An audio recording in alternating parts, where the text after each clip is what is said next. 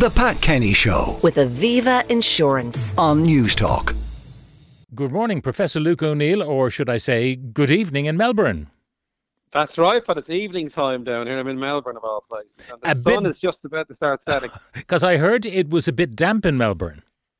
Very damp, yeah. I mean, top of the news here, Pat, is floods. Can you imagine? And of course, Australia had all these bushfires, as a couple of years ago. But now they've broken 100-year records here with the rainfall, especially in New South Wales. So there's been deluges of rain falling, and it's very cold here actually at the moment and rainy. So I wasn't expecting that, I must say. And are they putting it down to climate change, or is this just weather? They are, yeah, absolutely. Yes, the usual debate, of course, severe weather, is it linked into climate change or not? And they're using this as yet more evidence for climate change. And they're very vulnerable here, Pat, as you know, because bushfires one year, massive floods the next, and they're all saying, it must be more evidence that climate change is a reality here. Now, COVID is definitely back in the news. It is very much so. The second big headline here is rising cases, and there's a bit of fear, I must say, in the news at the moment. So in the past week in Victoria, which is where Melbourne is, 63% increase in cases, threefold jump in New South Wales, increased hospitalisations. They've doubled in the past 7 days. And of course, we're all wondering, why is this? So COVID is now, unlike in Ireland, COVID is hitting the headlines here very much. Now, what kind of COVID are they being afflicted by? Which variant? Yeah, they've got XBB and BQ1. Now, they're two that we would have in Ireland as well. They first began, I guess, about 4 or 5 months ago now. And they're much more contagious, as we've discussed before. So that's one reason why the case numbers are going up. Mercifully not causing as much severe disease, but still, force of numbers mean that you will see more people in hospital. So one big reason for this is these two new variants beginning to dominate. The second one, Pat, that's interesting is, Melbourne had one of the strictest lockdowns in the world, as you may know. It was 262 days lockdown. And by the way, my Melbourne friends are still reeling after that. It was so severe, And of course, that might have meant less natural infection was building up then because the lockdown was so strict. So again, they're wondering, is that one reason why we're now seeing this big increase? Everything's wide open here, by the way. There's no masks. All public health measures have dropped. So they're wondering now if that strict lockdown may be one reason for this increase in cases.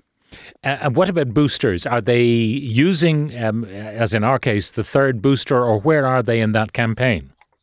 Yeah, very similar. Yeah, in fact, the campaign is just like in Ireland. So all over the media here is, please turn up for your boosters if you're over 50. Some are on their fourth and fifth shot, actually, depending on which part of Australia you're in. So they see the booster campaign as the big way out of this. And then it looks like they might reintroduce mask wearing, because again, they're so concerned about these case numbers and hospitalisations going up. So the parallel with us is very clear, but they're quite surprised by the rate at which this increase is happening, and now they're all looking at what they should do about it. Really. And politically very difficult for the Victoria Premier, Daniel Andrews, because people are wondering whether the lockdown was too strict or whether he was right. Yeah, I watched the news at an iPad, and he was being interviewed. There's an election coming up, by the way, in Victoria, and he's on the election trail. He's making his case, I guess. And all the interviewers are saying that lockdown was far too strict, and it affected people in all kinds of negative ways. And he's been defending it. Now, the other number, Pat, that was really interesting was they did very well here. There was a third the death rate as it was in Ireland, And he's now saying that happened because the lockdown was so strict. He said it was a very difficult decision to make, but it kept people safe. It was the phrase he used, and the evidence would be that. Can you imagine a third of that rate that we had, for instance?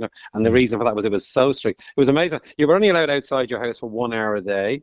That went on for months and months and months to take exercise. So unlike the lockdown that we had, which did have its stringencies, of course, it was very strict here, and it went on for a long time. And again, as you just said, he's now being attacked in the media for it being too strict. And of course, one reason is this increase in cases.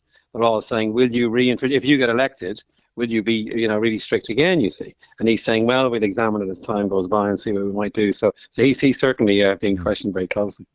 I suppose we should remember as well that Australia was late to vaccination.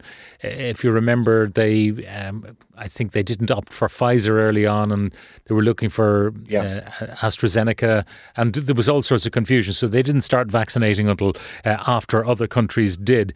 Now, meantime, there was the scary cruise ship. There was. That's the other thing that was in the news, Pat. So this cruise ship arrived in Sydney, first of all. 800 people had tested positive on the cruise ship out of 4,600. And guess what, Pat? They were allowed to come off the ship. There was no ban on them coming ashore, and that caused consternation. And now it's moved on to Melbourne. And now they're all wondering, well, look, there's all these people with COVID on this ship. They're allowed leave if they want. You can't stop them leaving. And surely they should be prevented from leaving the cruise ship. And apparently, legally or whatever, they're not allowed to stop them getting off. So it's a bit of a strange one. The other thing that happened was the advice they've given them is don't go on public transport. In other words, if you do get off the ship and you're positive for COVID, wear a mask and don't go on public transport. But it's very controversial because obviously they see themselves as being, this wave is starting now, and here's a cruise ship arriving. Now, of course, the numbers are quite small anyway, but even still, it's a big issue here because of the policy decisions on allowing people who have tested positive for COVID to get off the cruise ship. Yeah, and I suppose then if you do get off the cruise ship and you decide to take a bus or a tram or whatever, you put on your mask, you'll be treated like a leper. Well, that's right, exactly. Yeah, that's the other strange thing that's happening as well. Yeah, but of course the cruise industry is very important here, by the way, as we know. So that's one reason, I guess, why they're being a bit lax. But you can imagine the debate in the media, the cruise ship companies being attacked and all kinds of things. How could this possibly be allowed? Now, we know the vast number of the population live in coastal areas around Australia, the outback being, relatively uninhabited except by the indigenous people. So all the cities, I presume, are having different kind of regimes. In Queensland, they have a traffic light system. Yeah. What's interesting as well is that the different states are responding differently to the surge, if you will. And again, it's very informative for us in a way, because if we see a massive surge, it hasn't happened in Ireland to the same extent as here, what should we do about it, And the different states have different powers, you see. In Queensland have gone very aggressive. They've now gone from green to amber. Remember, we used to have a traffic light system. Do you remember? So they had the traffic light green to amber, which means much more vigilance, wear masks, no mandate yet, So the question now is, will that go to red? In which case it will be mandated and there may well be lockdowns, you see. The other states now are following Queensland and trying to wonder what they should do. Queensland was inclined to be a bit more aggressive anyway. But you're quite right, it's very much, what strikes me is, Pat, it's a very live topic here at the moment. All the news bulletins are full of it, and they're all wondering, what are we going to do now? Because this surge is happening. So again, from an Irish point of view, we should watch closely and see what happens.